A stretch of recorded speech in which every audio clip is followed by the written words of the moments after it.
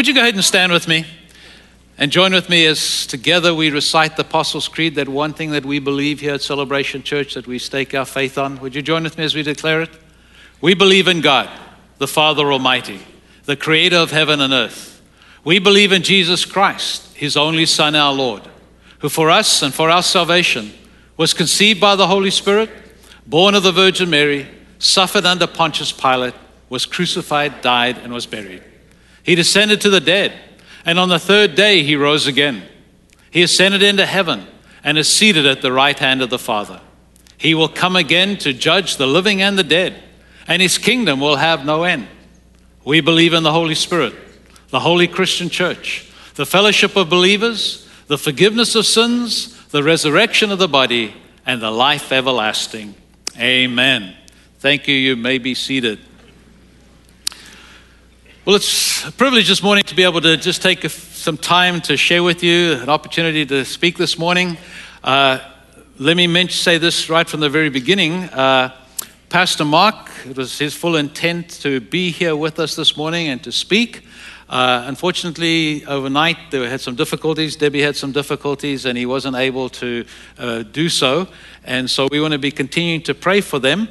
He then sent out a text to us and for one of us to take over and preach this morning.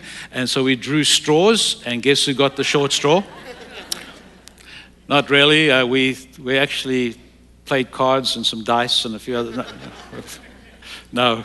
But on behalf of Pastor Mark, he did want us to communicate to you his apologies for not being able to be here this morning, and then also just a word of appreciation to each one of you and Celebration Church as a whole as we continue to lift them up, and appreciation for your patience during this season and during this time.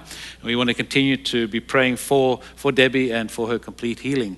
And with that in mind, let me mention this to you. I know Pastor Mark will probably make reference next week about it as well. But Pastor Mark and the pastor of the church, we have decided to call together what we're just simply going to refer to as a day of fasting and prayer. It's going to happen on Monday, the 27th of this month.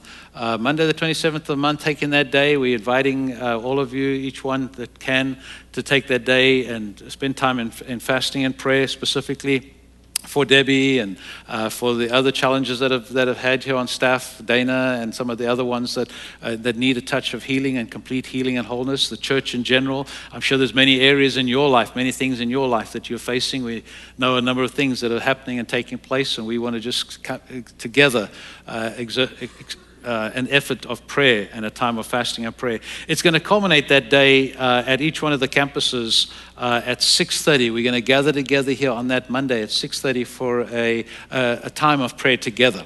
So I invite you to come along on that Monday as well. Spend as much as you can during that day in prayer and fasting, and then join with us at 6:30 on Monday the 27th as we focus on prayer. Amen? Well, this morning, I am, with that in mind, going to take a few moments today and share a little bit on prayer with us. In fact, the title of my message this morning is Prayer, the Language of the Heart. And I'm going to share some things about prayer with us this morning, and hopefully it'll be an opportunity to stir in your heart a desire to pray, a want to pray, and encourage you in that again this morning. Let me begin with a passage of scripture out of Psalms. Psalm 34. The psalmist talks so much about prayer and challenges us so much. I mean, that Psalm 34, probably could read the entire psalm and be blessed by it. But let me just take one verse out of it here this morning. Psalm 34, verse 15. And I'm going to read it in both the NIV, and then we'll look at it in the New Living Translation as well. But hear what it says in verse 15 of Psalm 34. It says this: "The eyes of the Lord are on the righteous, and his ears are attentive to their cry." Wow. Our God, the King of this universe, the creator of all things, the creator of your life and my life, says to us again this morning that his eyes are upon us and his ears are attentive when we cry out to him. The New Living Translation says it this way: "The eyes of the Lord watch over those who do right." That's what righteousness means, to do right, to do the right thing. His ears are open to their cries for help. Anybody cried help before?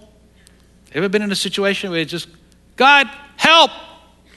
Yes. Another passage in Psalm 37 verse 4 says this, delight yourselves in the Lord, and he will give you the desires of your heart. Delight yourself. Bring your needs before God. Daily, everything laid at God's feet. Bring them before God, and he will give you the desires of your heart. Luke 6:45 talks a little about that desires of our heart, and it says this, for out of the overflow of the heart, our mouth speaks. Now that's maybe where our problem lies. I want to suggest to us this morning that could be where the struggle really is. Because we are so confused sometimes of what's happening in our heart that we're concerned about what our mouth is going to say when we speak. Out of the desires of our heart, our mouth speaks, the Word of God says. So we often struggle because of our heart. We have a heart problem. Now, I must admit, I know a little bit about having a heart problem, a physical heart problem. A couple of weeks ago, I noticed that I was short of breath, a little dizzy, couldn't walk very far, and since I'm such a fitness fanatic, it was very strange for that to happen to me. There's a lot of people laughing here this morning, but that's good. All right. But I realized that, so I that Sunday afternoon went to the emergency room, and thank goodness for the doctors and nurses and all they can do at the emergency room. It was wonderful. It's the first time I've ever watched a Packer game from the emergency room, so that was quite interesting. They need big screens, though. They just got these little screens in the emergency room. But went into the emergency room, and they did some testing. They did what they could, and then they said, well, we need to make an appointment with you to see your cardiologist on Monday, which I was able to do. And then the cardiologist did some further testing, and he said, well, we're going to have to do some procedures on you. You know, whenever a doctor says procedures, every part of my body just clams up, tightens up. And so on the Tuesday, I went in for procedure. One of the procedures was what they called a cardio conversion. I thought you only did conversions on cars or motorbikes, but I got a cardio conversion. Actually, you know what? I think whenever we have a heart condition, God is wanting to do a conversion on our heart. It may be a physical one, but I think there's a lot of us that need a spiritual conversion take place, right? When a doctor walks up to you with 2 paddles in his hands and says, I'm going to do a cardio conversion on you, that kind of shakes you a little bit. Although I think, Pastor Bob, what we want to do from now on, we're actually going to put in the back of every chair 2 pads, electrical pads. And right about the time that we're praying the prayer of salvation and we say, I repent of my sin, we're going to send that shock through, and I bet we'll get a lot of amens. Have a spiritual conversion. How can I truly pray the language of my heart? If prayer is the language of the heart, how can I do that? Because the Word of God also talks about it in another place that the heart is deceitful and wicked.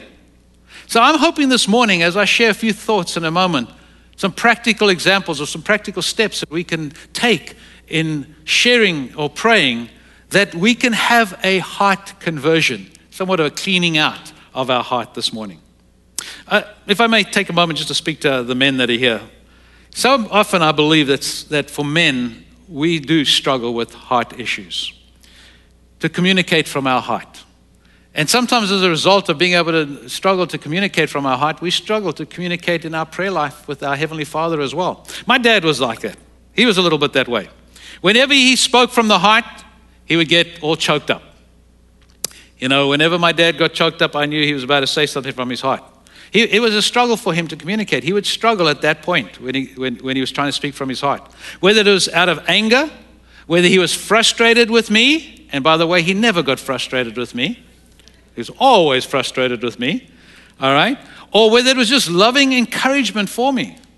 He struggled to communicate.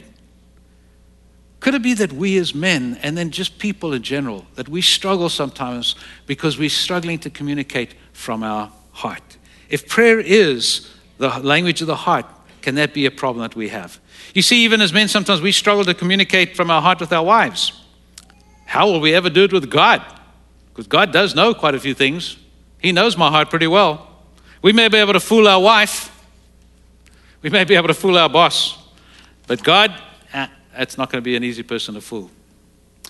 David, the psalmist, was a man after God's own heart, the Word of God says. He was a warrior, and he had a heart for prayer. But this morning, maybe you struggle with your prayer life because It's a communication of the heart. So we want to talk a little bit about that. I want to challenge you a little bit about that. I want to pray. I need to pray. But I don't pray. You know, we know that we often see people praying. I'm sure every one of us after the service this morning are going to head home and maybe stop by McDonald's or Culver's or get a quick to-go thing so you can get home in time to watch the Packer game. There's a good chance that at some time during the day, at any one of the games that we may watch, that there will be an opportunity to see some people pray. Someone gets injured, one of the first things that often you see is some of the players just kneel down and say a quick prayer, a prayer from the heart. Listen to what Richard Foster said about prayer. All right, this is a quote from Richard Foster about prayer. He says, coming to prayer is like coming home. Nothing feels more right, more like what we are to be and to do. Yet at the same time, we are confronted with great mysteries. Who hasn't struggled with the puzzle of unanswered prayer? Anybody struggled with that? God, I haven't got the answer.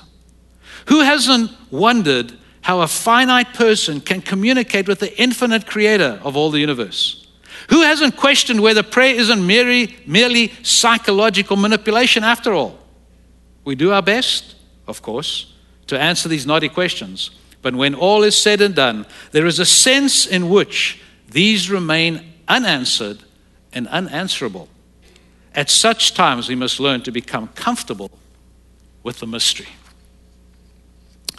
Let me take a few moments to share some practical thoughts on prayer. Number one, we don't have to have everything just right or perfect in order to pray.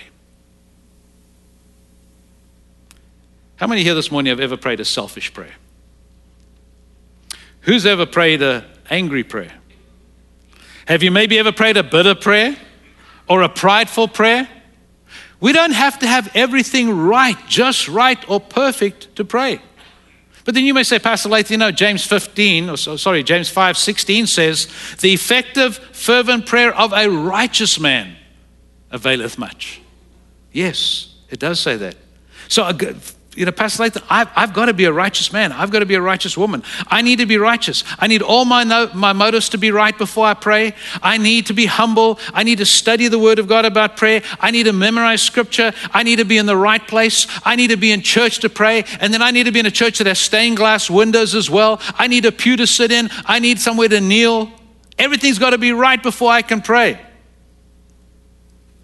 How many of you know that you can't wait until you or the circumstances are perfect before we pray?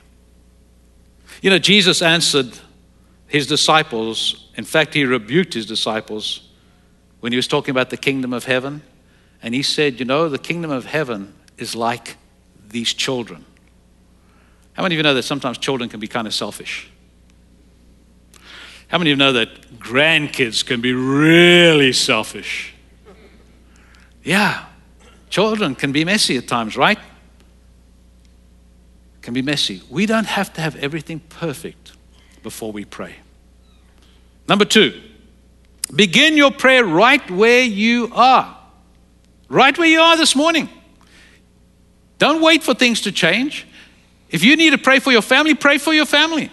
If you need to pray for your job, pray for your job. If you need to pray for your neighbors, pray for your neighbors. If you need to pray for your friends, pray for your friends. If you need to pray for your church, pray for your church. In everyday situations of life, begin right where you are. That's a good place to start your prayer life. Very simple, practical step of prayer. Number three. Oh, this is a good one. You ready? In fact, why don't you nudge the person next to you and tell them to wake up? It's time for them to hear this one, all right? Feel free to complain. Feel free to argue. Feel free to even yell at God. There's some passages of Scripture. There's a passage out of Jeremiah, the prophet Jeremiah, a powerful man of God, prophet, heard the words from God and declared them to the people.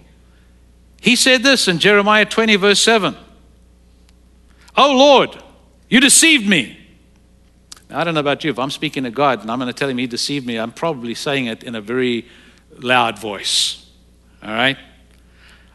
You deceived me and I was deceived. You overpowered me and prevailed. I am ridiculed all day long. Everyone mocks me. I'm sure he was kind of loud when he said that to God. The New Living Translation says it this way: "Oh Lord, you persuaded me and I allowed myself to be persuaded. You are stronger than I am and you overpowered me. Now I am mocked by everyone in the city. Whenever I speak, the words come out in a violent outburst. Violence and destruction, I shout. So these messages from the Lord have made me a household joke." Be real. When you talk to God, there are times when we need to talk to him quietly, with thanksgiving. But don't forget to talk to him in times of frustration, in times of confusion, in times when things just don't seem to go the right way. Talk to him at that time. You see, Jesus was born in a stable. He knows what the smell of cow manure is. Number 4, never be discouraged by your lack of prayer.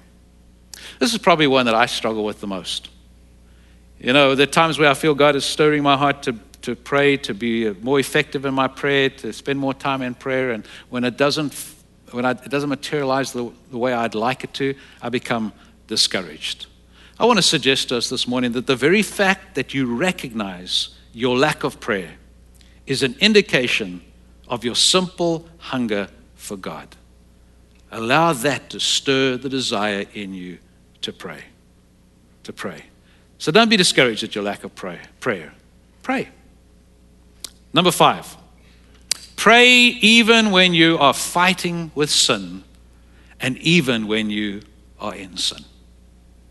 The Word of God does say that sin separates us from God. And if we continue to sin, we will continue to separate ourselves. But the fact is, and the truth is, that when we are being tempted to sin, when we are fighting with sin, maybe even when we are in sin, that's the time to pray. Don't run from it. Press in. Press into it. Pray when you're battling lust. Pray when you're battling pride. Pray when you're battling greed. Pray when you're battling anger. Pray when you're battling unforgiveness. Talk to God about it. Don't hide it from him. Because if you do, that sin will even separate you more. So when you are being tempted, even when you're fighting sin, even when you're in sin, pray. And one of the best prayers that can be prayed is, God, I confess my sin. I say the same thing as you say about this sin. And I repent of my sin. I turn from it. Number 6, don't expect an earth-shattering experience each time you pray. Oh, it's wonderful when that happens. It's wonderful when you pray and immediately something happens and it's earth-shattering. But every time you pray, don't expect that fire's going to fall. Don't necessarily expect that the building's going to shake. Just pray. Believe God and pray. Trust God that he is hearing. His eyes are open, his ears are open, and he will respond. And he will hear your prayer. He will hear your prayer. So whether you're here this morning and you're praying for that spouse, you're praying for that teenage son that, boy, what, God, God, if I don't pray for them, I'm going to strangle them. So it's one or the other. We need to be a people that pray. That prays, that comes to God and simply listens and brings our request to him. Let me close by, sharing this with you. Where does the desire to pray come from? How do I get it? Well, there's a lot of things I could list for you this morning, but I'm just going to do one. The desire to pray comes from God's promises. What does he promise when we pray? Listen to a couple of them. Psalm 118, 5 and 6 says this: "In my anguish, I cried to the Lord, and he answered by setting me free. The Lord is with me. I will not be afraid. What can man do to me?" It's a promise to us of God hearing our prayer. Psalm 138, verse 3. "When I called, you answered me. You made me bold and stout-hearted." How many times have I not prayed that prayer? God, just give me strength. Give me strength in the midst of the situation. God, you can answer the situation, you can provide a miracle, but one of the biggest miracles that I can experience is just a simple miracle in my heart and my strength to be able to walk through this valley of the shadow of death. You know, we often use that passage of scripture when we talk about somebody dying in our life, but we experience death in other areas in our life too. God's promises that He will help us walk through that valley. Strength of soul. Matthew 6:6. But when you pray, go into your room, close the door, and pray to your Father, who is unseen. Then your Father, who sees what is done in secret, will reward you. What a beautiful promise. God rewarding us. Philippians 4:6 and 7. You know, there's seasons in my life where passages of Scripture, certain verses just ring true into my heart and my life. And this passage of Scripture for a number of months now, and probably for a good couple of years, has been a passage of Scripture that has just rung true in my life, that I've been able to stand upon. I want to encourage you, we go through seasons in life, and God's Word at that season in life, if we will show itself and reveal itself and be the lamp to our feet and the light to our pathway that we need. Philippians 4:6 and 7 says this: do not be anxious about anything. Well, you could stop right there and we got a pretty good promise. It does go further though. It says, but in everything, by prayer and petition, with thanksgiving, present your requests to God. And the peace of God, and the peace of God that you and I need,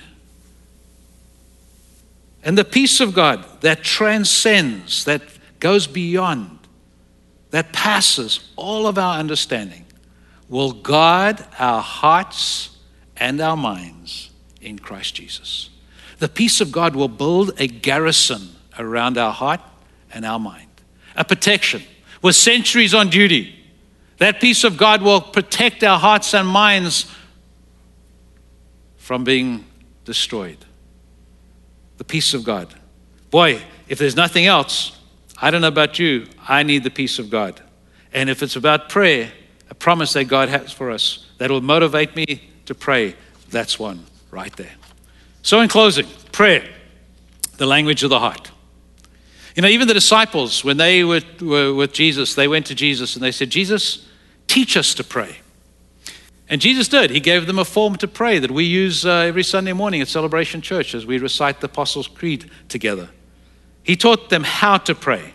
But I want to suggest to us this morning, not only do we need to know how to pray, but what about the want to pray? My desire for each one of us is that God would help teach us what it means to want to pray, to have that desire. Someone defined desire in this way: to long for, to hope for, to have a longing for, a strong intent or aim. Prayer. Father, would you enlarge our capacity to be a people that pray? Not waiting for the right circumstances, not waiting for the right timing, not waiting to be in a certain place, not waiting until we think that the sky's falling, but that we would be a people that pray as a heart response to God. Would you bow your heads with me? Father, as we come to the end of this word this morning, and we see again, God, that prayer is a communication of the heart. And for many of us, Lord, the issue of prayer may lie in just the very simple fact that we have a heart problem.